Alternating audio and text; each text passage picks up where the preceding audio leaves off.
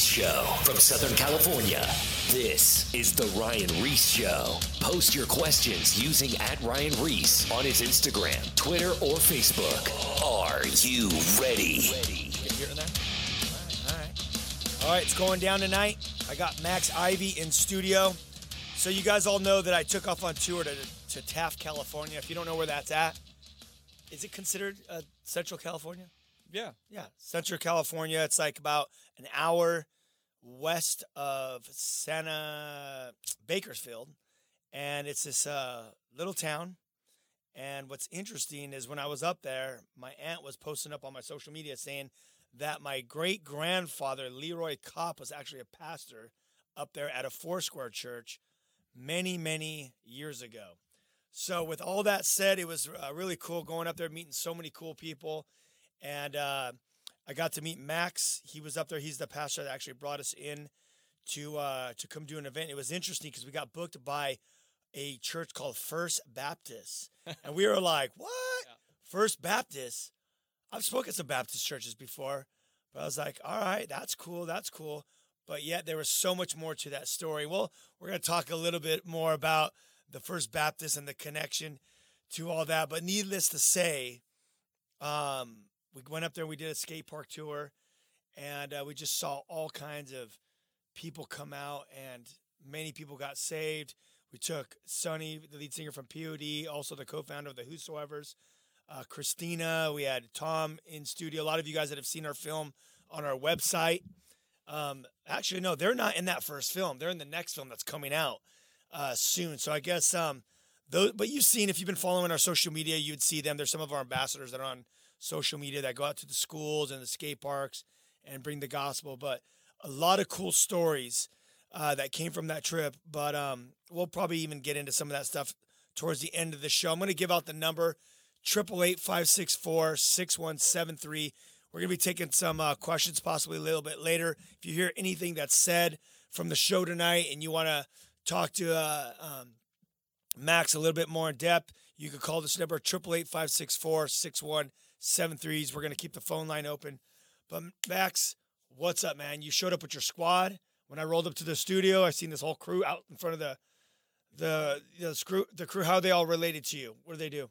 Oh, man, so these guys, they just rolled down with me tonight. They've been nothing but a huge support for me since I've been down here. I only been in Taft for 4 months, and I was coming from like a well-established place where I know people for years. Yeah. You know, we've been serving in ministry, large church, Calvary Chapel, Joshua Springs, CBI. Little shout out for you guys over there. Yep. And so when I left Yucca Valley Joshua Tree, I was leaving my entire support system. You know, because, like, I'm a broken person that has issues. And so being able to come alongside these guys and just be completely transparent with them, like, hey, I need help. I need people that'll keep me accountable. I need people just to walk with me in this life. And that's really who these guys are, man. And it just so happens, like, you know, Anthony Luna, man, tearing it up, inline skater, pro. Yep. And my friend Joe, got family, kids, same amount of kids as me. And, you know, that's where I spent Thanksgiving at. Heck and yeah. He's also happens to be our super fantastic tech guy that I think he's coveting some of these cameras you got in here right now. But I saw him lusting, actually. When he walked in, I said, "Thou shalt not lust."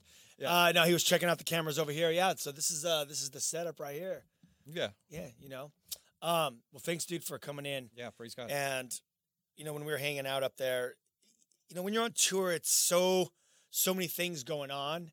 You obviously brought us in. We had a big squad. I think we rolled deep that trip. Plus, we had all your friends and your people that go to your church, and plus all the kids and everyone that were there. There was just a lot of stuff going on. So we didn't get a chance to really sit down and talk in depth of what God did in your life. But I did hear some little snippets of your story when we were at the Mexican restaurant, and I don't even know some of the other places. And originally, right when you started first talking about that story about you know, kind of give me a little snippet of your life, I was like, all right, I'm going to bring him into the radio show.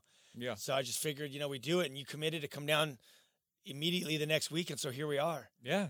So this is sick, dude. Thanks a lot. We got to keep that fire burning, man. You know, that's what I'm preaching in Taft. It's like, hey, you know, we got a spark going, and the only way to keep a fire going is to feed it.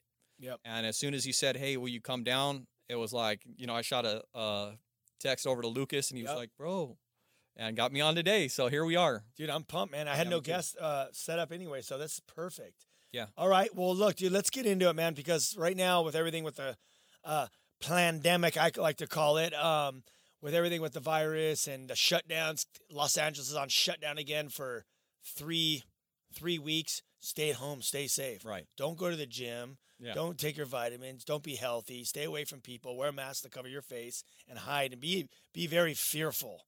Yeah. That's good for you, right? Right. Yeah. So anyway, with all that said, some people actually believe in that stuff. And with all that said, people need to be encouraged. People are dealing with fear. And you know what? More importantly, too, is that there's a lot of people that their life is in chaos right now. Yeah. And destroyed from decisions. And there could be people that feel like, last week I was talking about the theme was like, does God love me? Because sometimes you go through so many times. Remember I was telling you a little bit of some stuff I was going through earlier. The show I was talking about last week was called Does God Love Me? And I felt at one point like, I don't know if God loves me because of all the crazy stuff that I'm going through. And there are people that have put themselves in these situations, or they're going through the situation right now, and maybe they feel like their life can never change. And your story is the poster child for a life that can be changed. So where'd you grow up anyway? So I started over in Palmdale, Lancaster. Mm-hmm. That's like, I was born in Aurora, Colorado. My dad was and this is part of my story, man. He was a hardcore iron worker. Yep. And so if you know anything about iron workers, they're kind of like the rock stars of the trades. They're the guys that are doing the crazy stuff. And so like growing up, I'd be around all my dad's buddies. But the one characteristic that I noticed about my dad is that he was the crazy one. And so he's on this huge job in Aurora, Colorado, working on a power plant. That gets shut down. They move out here to kind of work in LA, but we lived in Palmdale. And so that's where I grew up, like through the riots, Northridge quake went on. And then I was just at a little elementary school there. And it wasn't too bad. Gangs and stuff started coming in when I was young.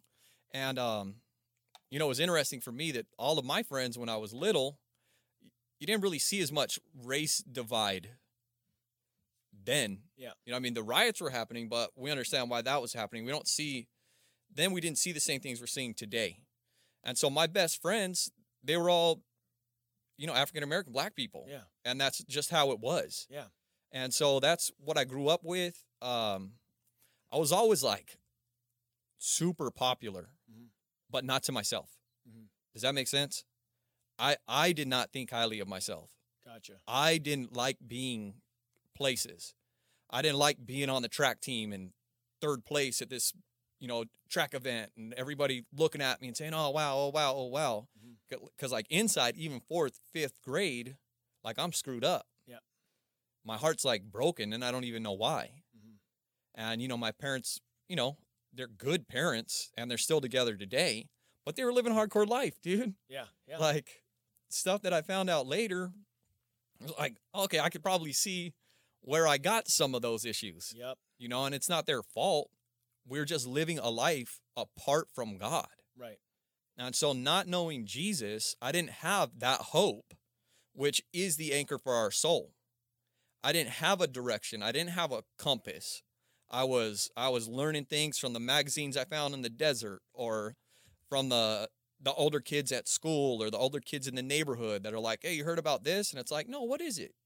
Now, next thing you know. Well, I want to jump in there really quick. What's just interesting is so funny that today, it's not even really funny, but today when you talk to a lot of these kids or just people on the street, they have no knowledge of who Jesus is. They could be wearing a cross and they don't even know. They're like, I'm like, do you know what that stands for? Yeah, so-and-so, he's a rapper. He wears the cross. They don't even know the cross piece. They don't even know that Jesus died on the cross. They don't have no idea of what it is. And then how you grew up looking at magazines and talking to the older kids. Now you got 6, 7, 8-year-olds and up. They're just looking at social media, just thumbing through it, flipping through it, page after page after page, learning basically how to sin. Yeah. Yeah. Like, and in a fantastic way. Yeah.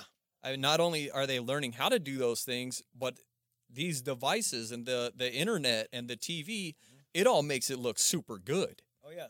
And next thing you know, it's cool to be like that, and it's a must. And I mean, even for me when I was younger, because I did look up to the older kids in the neighborhood, and it was like, yeah, I want to be like that. Yep. You know, I want to get involved. I want to bring a knife to school and, all that kinds of stuff. And that's where I was at in Palmdale, California, until big old earthquake rolled through, man. And my dad was like, he was done. You know, he had gotten injured and he wasn't working iron no more. And so we didn't have really a reason to stay. But they would always travel to Vegas, and they'd go the back way. And so there's this little tiny town right outside of Las Vegas called Pahrump. Pahrump. I know that place. Yeah, you've been there. I have. And that's part of how I know about you guys. Oh, so you knew, but when we first went there with Sonny and Head and all them. Yeah. No way. Yeah. I didn't get an opportunity. I didn't get an opportunity to go. Yeah. But I remember the buzz and the news about like, hey, these guys, from Korn, because that's when like Korn was big. Yeah. Like massive. I'm listening to him on the radio. Well, Lacey at that time, Lacey Sturm, the lead singer of Flyleaf, they were selling millions of albums. Yeah. They were like the biggest that they ever were at that point. Yeah. Yeah. And so there we are, man. We moved to Pahrump, Nevada. And now I'm a brand new kid. I'm already like freaked out on the inside. I was a scared kid. How old were you at that point? I was 11 years old, 12. Uh-huh. And one of the things that always happened to me, I was always real nervous and real scared, but nobody ever knew. You know, like I learned how to not look scared, and I learned how to not look nervous, and like I could transform it into whatever I wanted it to be. And it came off in this weird like exterior whatever, Yep.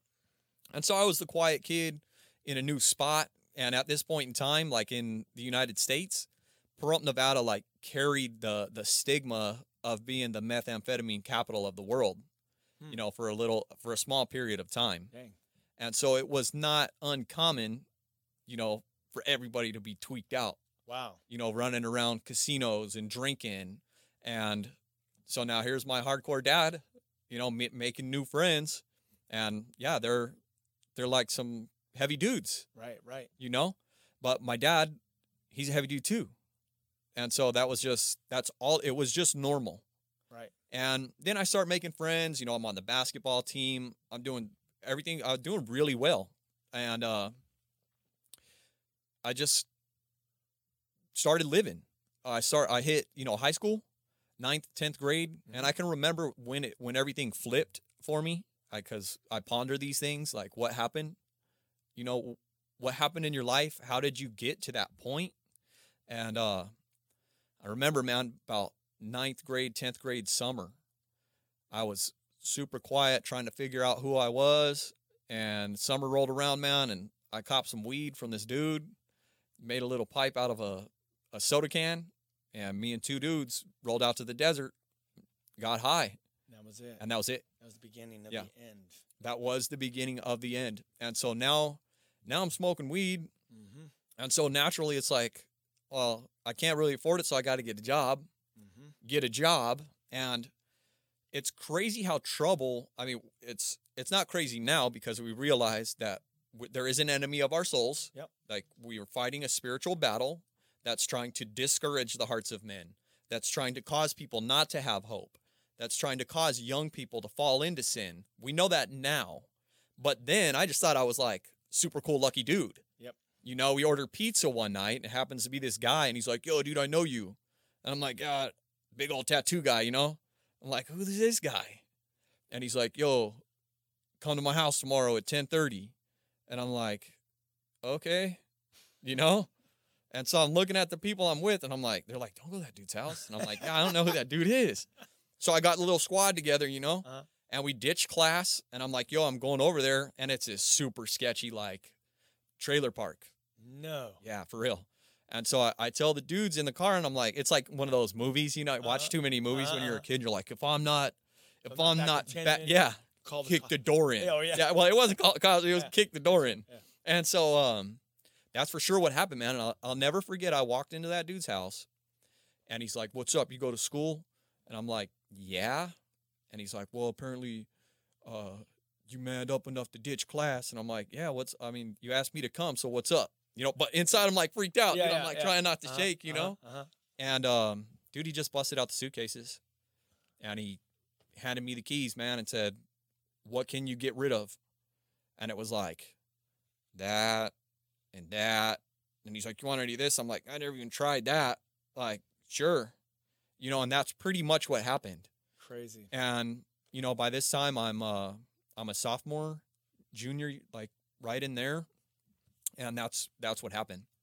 And we started a little clique back then. And you know how it is in high school, you're rolling with your boys. And absolutely. We had the scene in the spot, and it just progressed into a downward spiral. Mm-hmm. I went from good grades, ninth grade, I was voted most likely to succeed. And then by senior year, I'm barely passing to graduate. Wow. But, dude, as far as the party scene goes, I was the guy.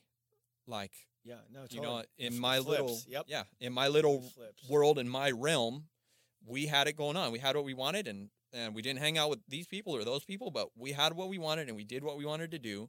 And by 18, I had my first DUI. Yeah.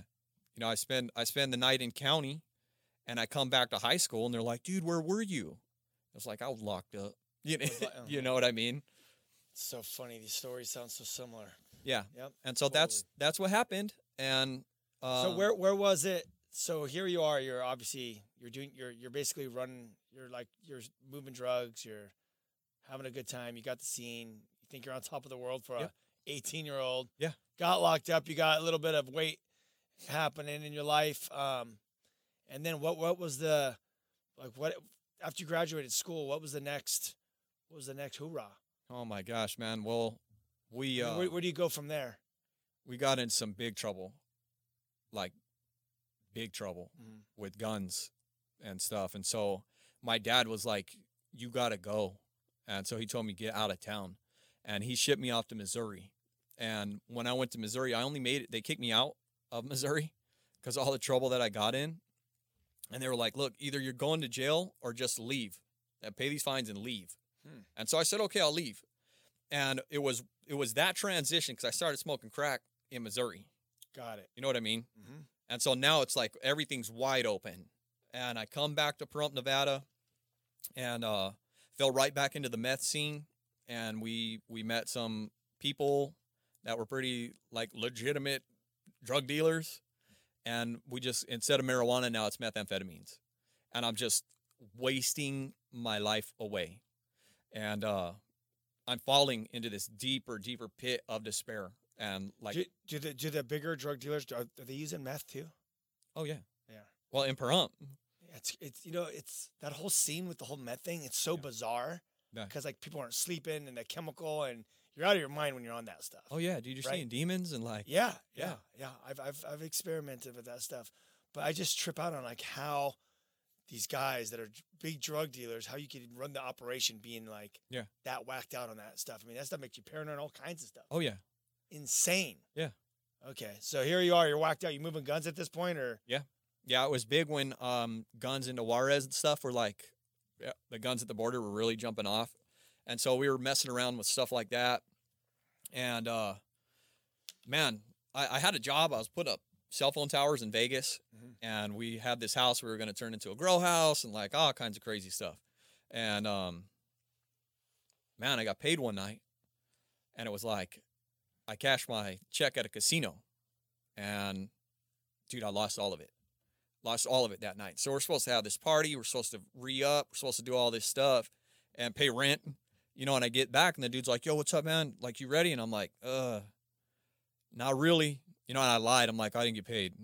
And he's like, "What do you mean you didn't get paid?" Blah, blah, blah. And we went through this whole thing. And I'm like, "Look, I ain't got no money. So, like, we're messed up." And he's like, "Well, what are we going to do?" And I'm like, "Well, I know some people. So let's go cruise around." And so we're cruising and everything falls flat.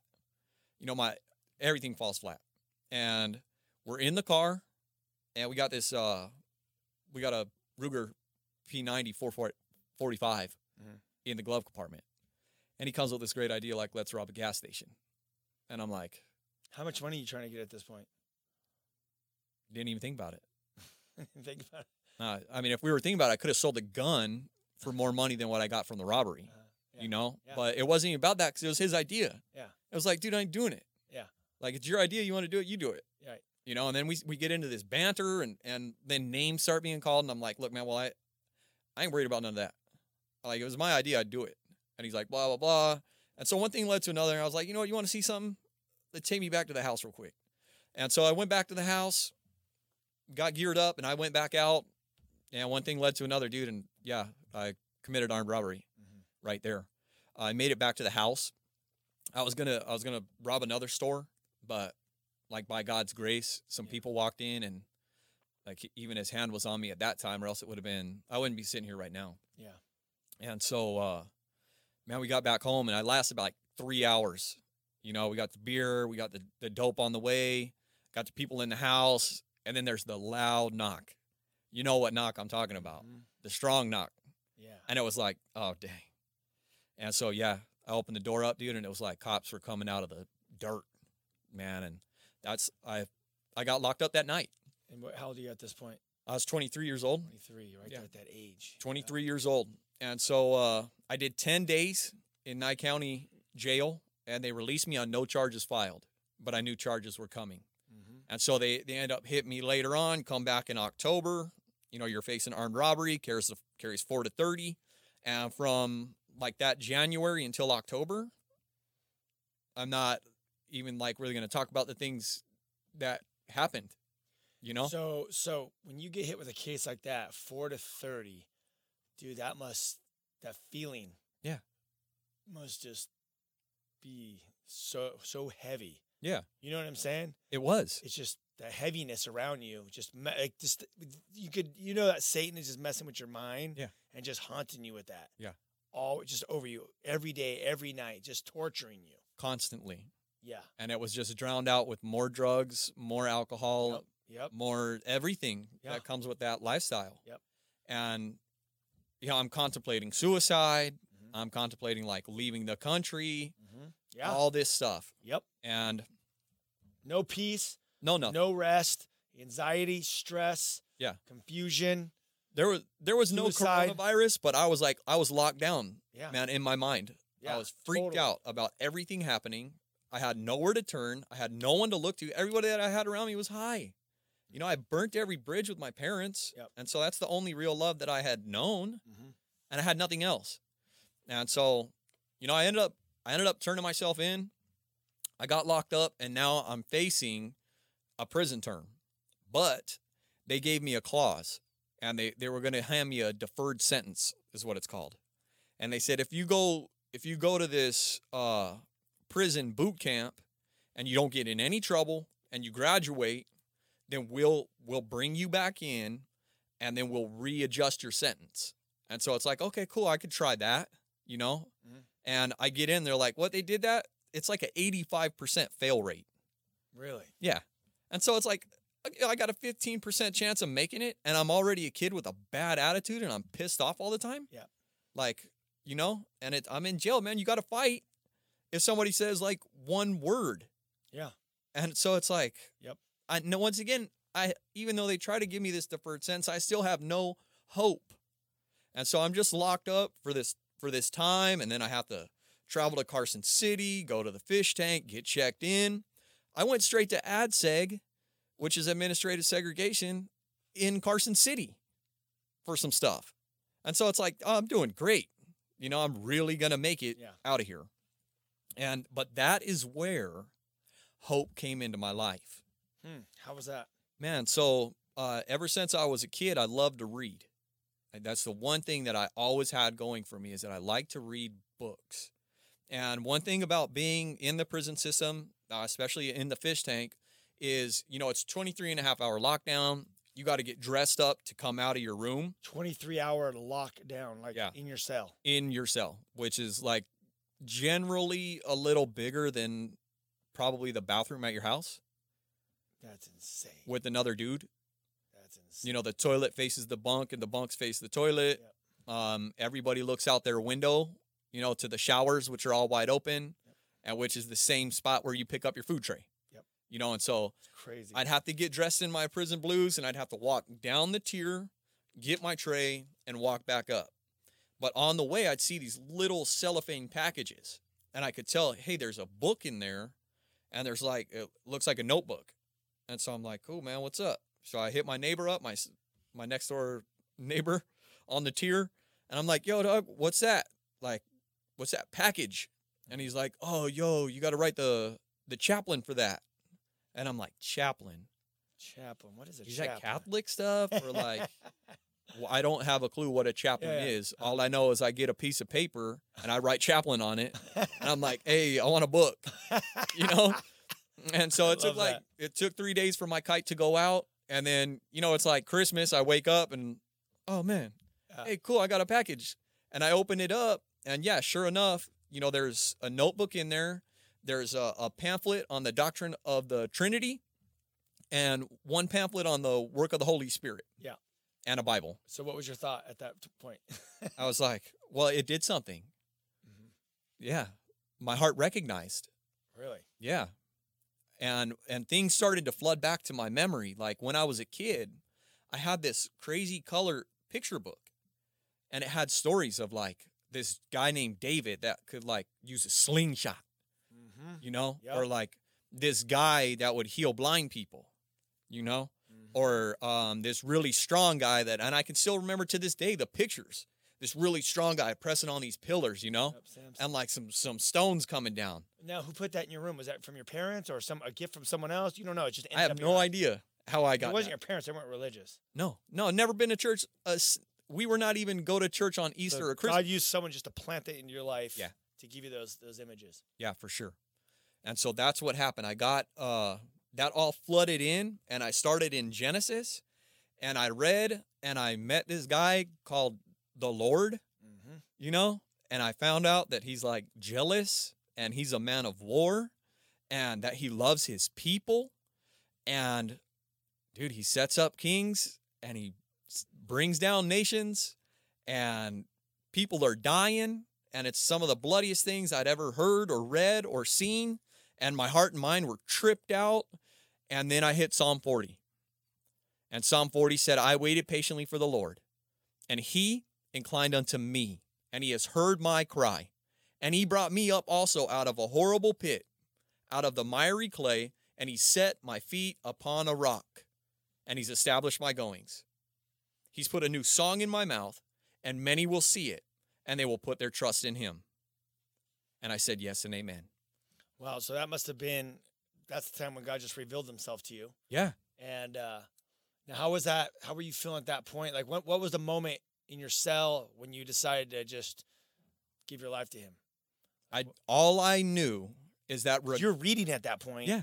But did it all connect at that point? I mean, where did you start reading at? Did you start at Genesis at the beginning? Yeah. Where most people, yeah. Yeah. So you just started going through Genesis. Yeah. Right at the beginning. Yeah. That's a trip. And I hit Psalm 40. And that's, okay. And everything changed. And nothing changed, but everything changed in my heart and in my mind. I knew that I was loved. And I knew that even though I was in the most hopeless place I had ever been in my life, it was going to be okay. Even if it didn't turn out how I thought it would. Right. And that's what I knew. And then fast forward a little bit, I go to classification. They got my name wrong. They got my age wrong and my charge wrong. So I'm sitting for months. I get sent back down to Pahrump. I go in front of this judge, and this blast from the past comes out of nowhere, man. A 6th grade teacher, my first class when I got to Pahrump, she had seen me in that class, and her testimony today is that she knew something was different about me. And she'd been praying for me for 11 years. That is crazy. Hold on. Hold that thought. All right. Because we're going to be going to break in a couple seconds here, and we're going to continue with Max Ivy right when we get back from the break. A lot of you guys have been following the Whosoever's movement. Don't forget to go to the whosoevers.com. We have all the past radio shows. I think we've been doing radio shows for over 4 years. Tons of guests. All the subjects we hit on faith, depression, God's call, so many different subjects that would encourage you guys. We have products up there. Check it out, thewhosoevers.com, and we'll be back in 2 minutes right after the break. Peace.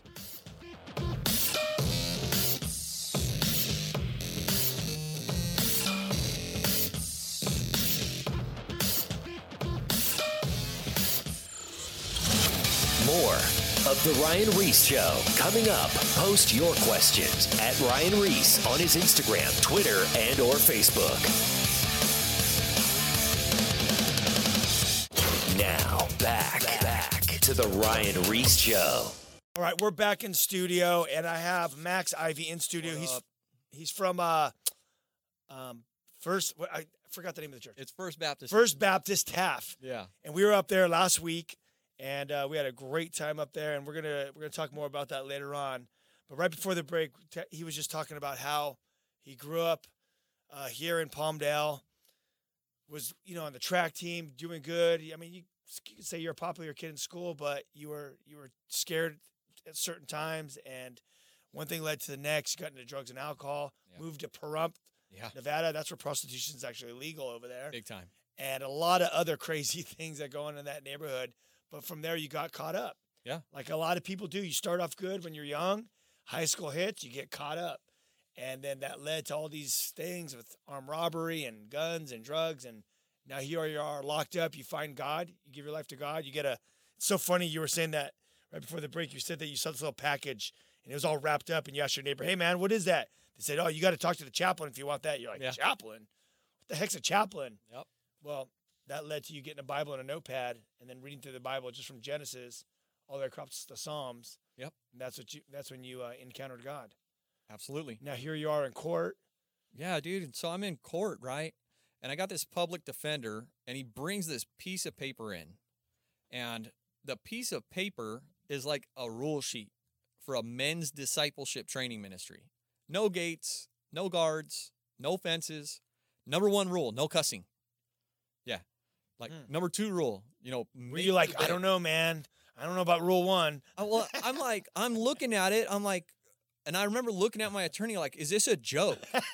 Like, this is your grand scheme to get me out, and you're excited about it. Yeah. Yeah. And he's like, yeah. And I'm like, whatever, dude. And I was pissed, man. I was mad, sitting in there waiting for the judge to call me up. And it was the first time that I really saw God work on a man's mind. But I saw it work because this piece of paper was rooted in 12 years worth of prayer from my 6th grade teacher who knew something was different about me. She's been praying about me. Now, armed robberies don't happen in Pahrump, Nevada. All right? So what I did was like super taboo. It wasn't like there's a huge crime scene with people just running up in stores with guns. Right. Like what I did was a big deal. Yeah. And so it's a small town. Yeah, she knows about it, and she hits my mom up, and it turns out her husband from Tahiti found this track in a bush and in turn came to the United States to this men's discipleship training ministry. Right. And that's where this rule sheet came from. And she said, I felt like God told me to give this to you, to my mom. And my mom was like, I'll bring it down there. She's my biggest supporter, and her and my dad today are my biggest supporters. Praise God. And so, yeah, man, they brought that rule sheet in. I said, as long as I ain't got to snitch on nobody, I'll sign it. So I signed it. The judge looks at that piece of paper, looks at me, looks at that piece of paper, and he looks at me, and he says, son, I have no idea why I'm doing this, but I'm going to let you out. And I got released that day. Dude, to Centrum that's God's grace. Men's Discipleship Training Ministry, where I began, and the director didn't even know I was coming. He's like, who are you? And I'm like, dude, I just got out of like prison. I'm like, they said I could come here. And he's like, news to me. Yeah. And so that's a trip, right? Yeah. And they told me you got to graduate this program without messing anything up. Yeah. You know what I did? Yeah. Dude, I lied and cheated my way through that whole program. It was a nightmare. For real. Yeah. But it was God's grace. Yeah. He was working with me in the process of sanctification. Yep. And his hand was over my life. And he was guiding me through my mess, through my madness, through my brokenness to teach me about how good he is. And by his grace alone, I was able to graduate that program, which put that program on the map for the court system and the parole and probation. Really? It added it to it? Yeah. No way. That's amazing. Yes way, dude. And do you remember the guy and the girl that were doing worship? Yes. Yeah. Dude, I met him in a bar. And through meeting him that crazy night, I told him about the program in Pahrump, Nevada. Yep. Through that, he graduated the program, came to Calvary Bible Institute, and now by the call of God, he's reunited with us in Taft, California, and they head up our worship team. That's insane. And so that's the crazy stuff that's happening even today, where God's hand of sovereignty is just leading and guiding our lives as we just continue to be obedient to his call. I want you to break down sanctification for the listeners, what that is, because you said that was God's sanctification process. What is the sanctification process? For me, the way that I understand the sanctification process and the way that I would explain it to somebody is like, look, man, you got a bunch of stuff that you've been taught, that you've learned, that's been ingrained in you deeply. You fall into these what's called ruts. And Jesus comes in and he cleans house. But now through our lives, he wants to change us from who we were as he's filled us with his spirit, called us new, called us loved. But man, there's so many things that we need to unlearn, that we need to relearn, that we need to do correctly, that God, the way that God says it. And through that sanctification process, or being set apart for his use, he holds our hand through every step of the way. Because I'm not perfect. The dudes that rode down here with me aren't perfect, but the smoking falls off. The cussing falls off. The drinking becomes like God shows you in that process. It's not for you, son. And that falls off. You know that the drugs and that stuff, that's got to go. Now, the way that, you're not sleeping with women anymore just on a random basis, but now how do you view them? That's part of the sanctification process, where God is just changing everything about the way that you see life and the way that you treat people. And I know it's a process that for myself is going to go on until the day I die. And people, don't get frustrated in the process. No. God does this process, and you just got to keep charging full speed ahead. It's almost like a baby when they learn to walk. Like you have a little kid and they're crawling and they start to walk and they get up and they fall over. Well, I'm not like, to my son, I'm like, stupid kid, right? Stand up, right? Walk. I already set you up. Now walk. Now run. He falls over. I pick him up. I help him back up, and he gets back up. And that's what God does. He keeps teaching you. You're gonna learn how to crawl in the walk with Christ. Yeah. Then you're gonna learn how to walk. You're gonna fall over. You're gonna get back up. Then you're gonna learn how to run. Then you're gonna learn how to skate. Get on a board. Get on a bike. You know what I mean? Like these are all this is the whole process of the sanctification, is getting better at your Christian walk. Yeah. God is there with you, and do not get frustrated. Well, you will get frustrated because you want to do good, but you keep messing up.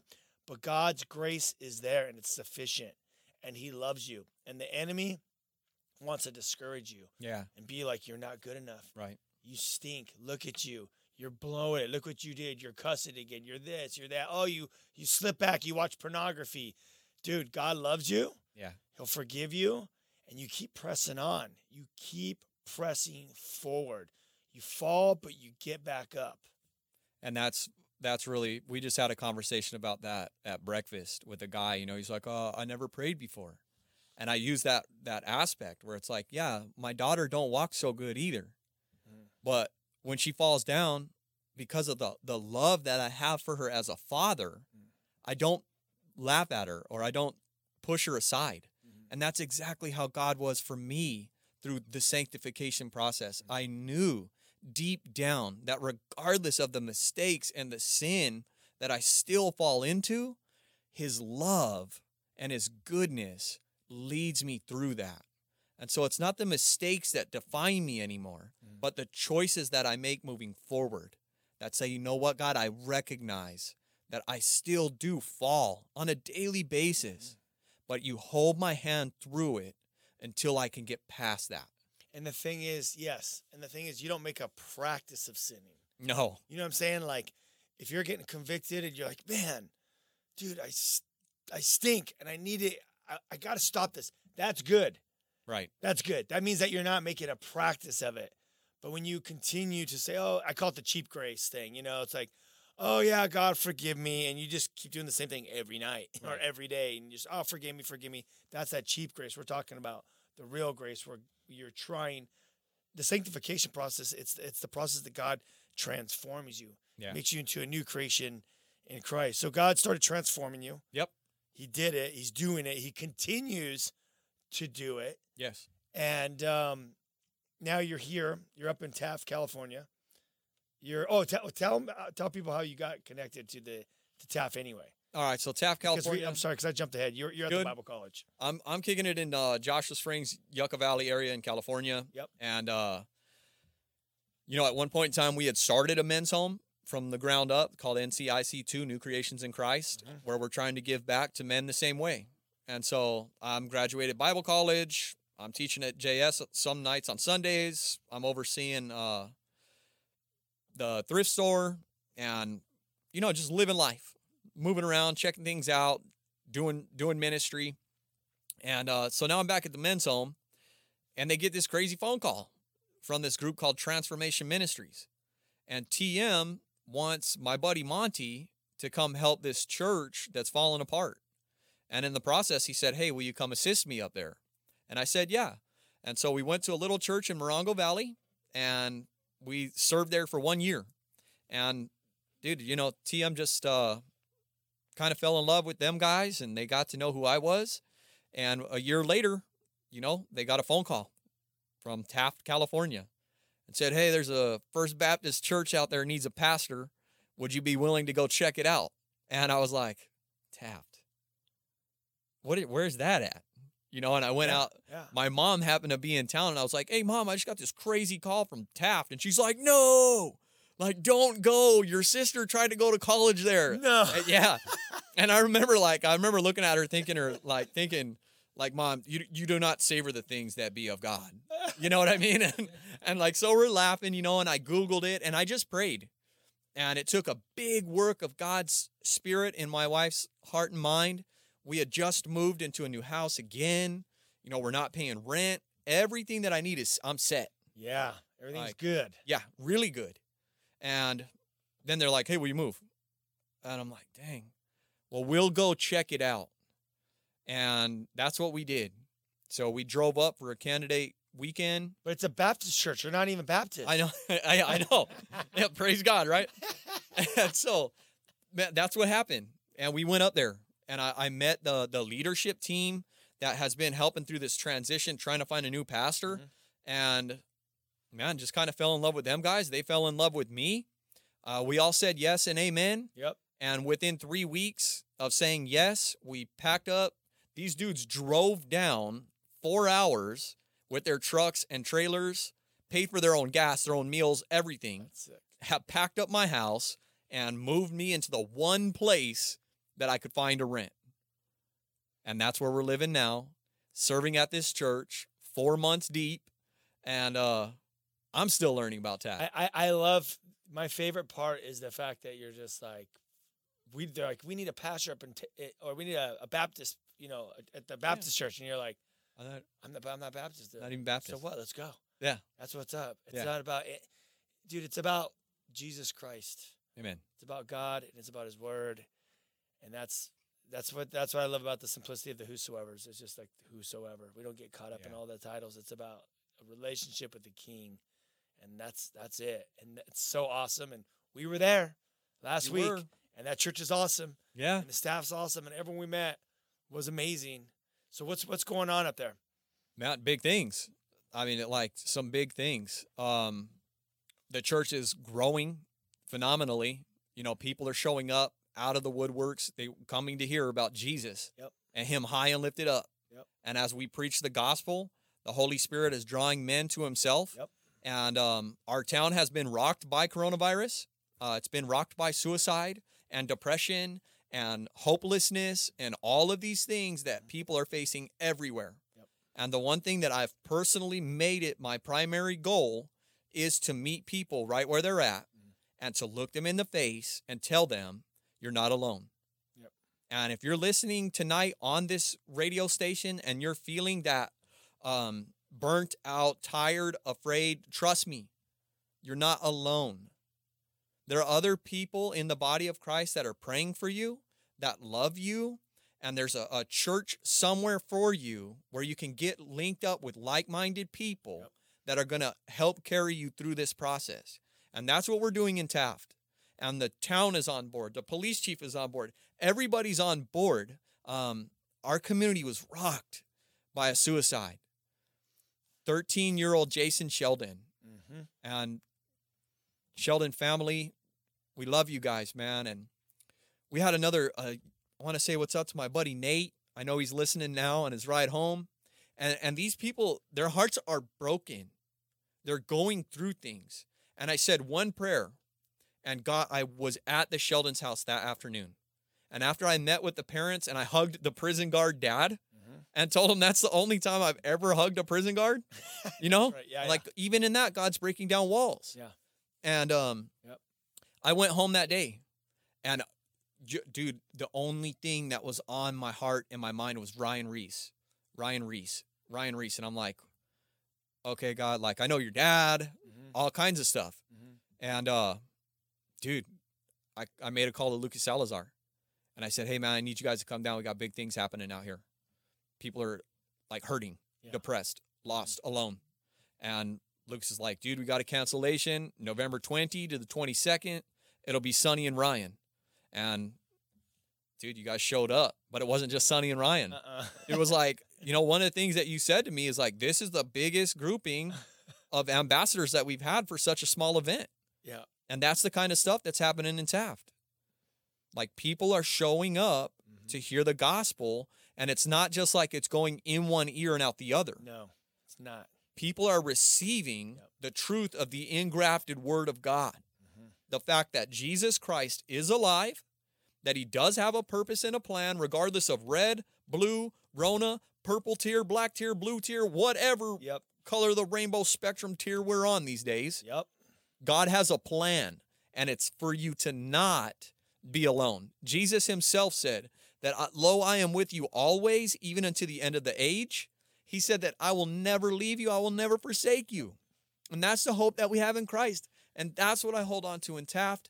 That's what I hold on to in my own life. And this is the message that we're preaching at FBC. You're not alone. God is good, and he's still alive. This is true. And we've seen that when we were there, and it was really cool. Like when we came to speak at your church, you opened up on the third service or second service, and you're like, hey, you know, because that was the community that we invited from after the outreach to come to this church service. After the outreach, brought everyone into the second service, and you were like, hey, you know, I'm here Monday through Thursday from this time to this time, on Sundays this time to this time. If you need someone just to come and cry with, I'll be that guy. I'll be here. You can contact. I'm very accessible, and you just laid it all out, and it was just really cool. And that's exactly what you're doing. We have a few minutes left. I'm going to throw the number out.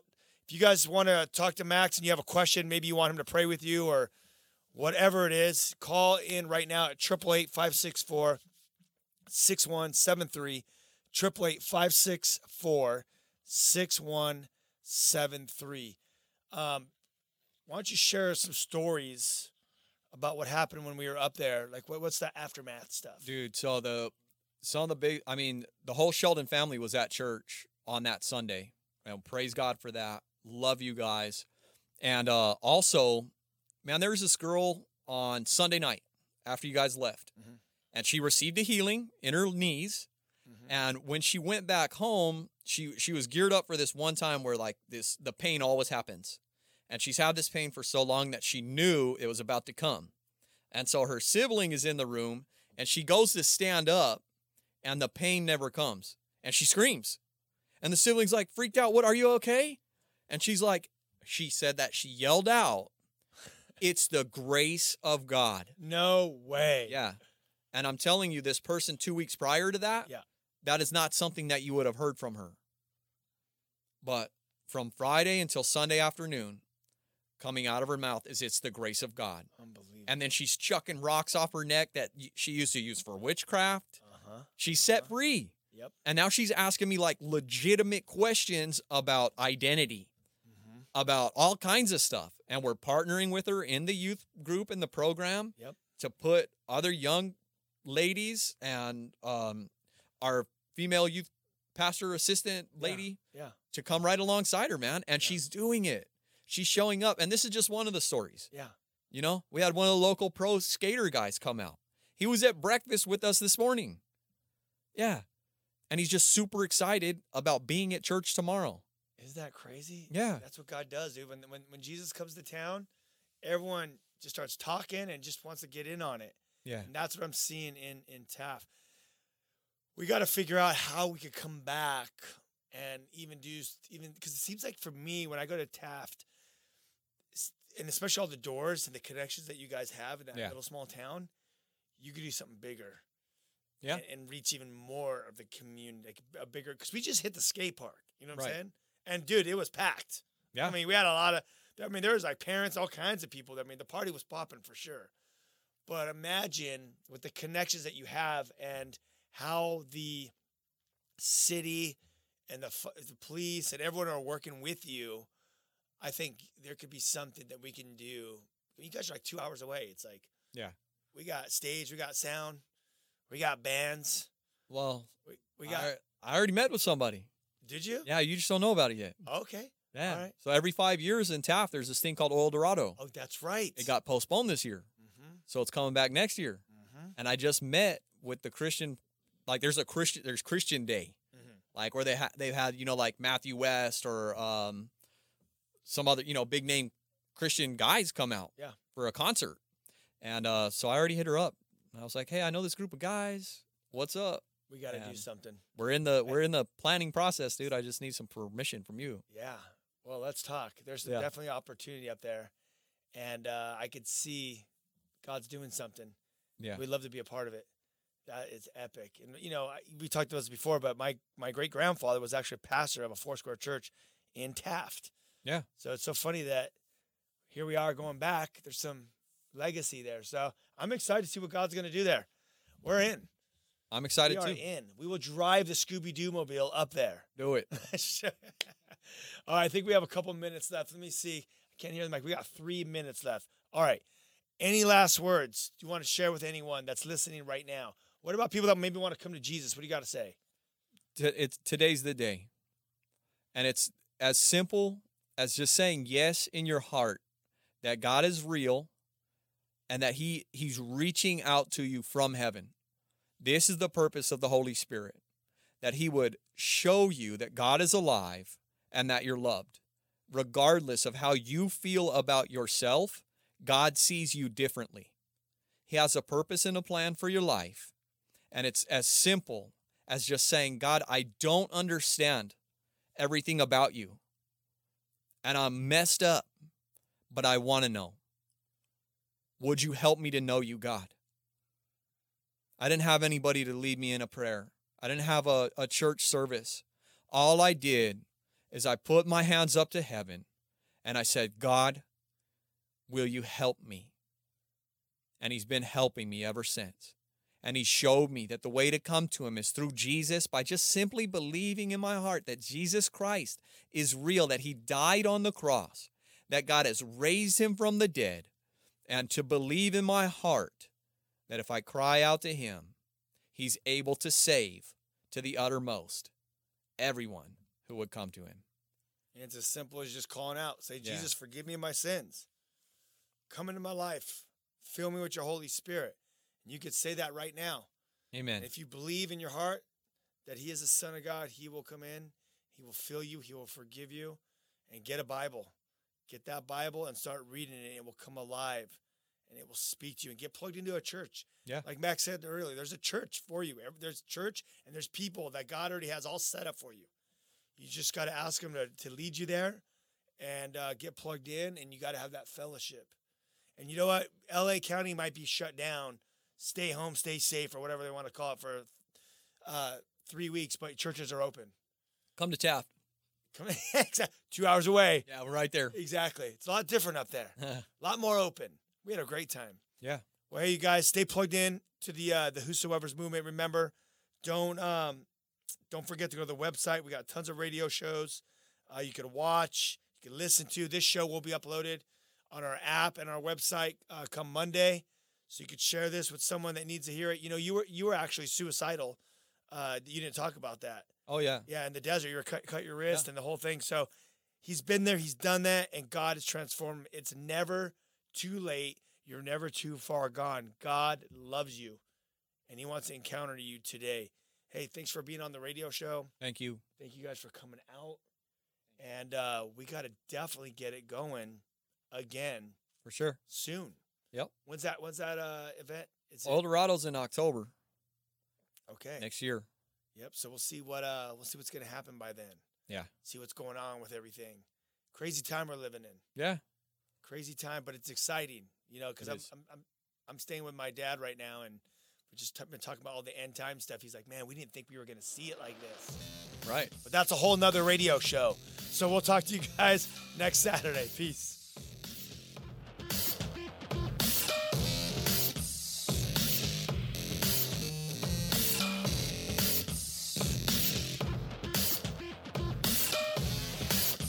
This has been The Ryan Reese Show.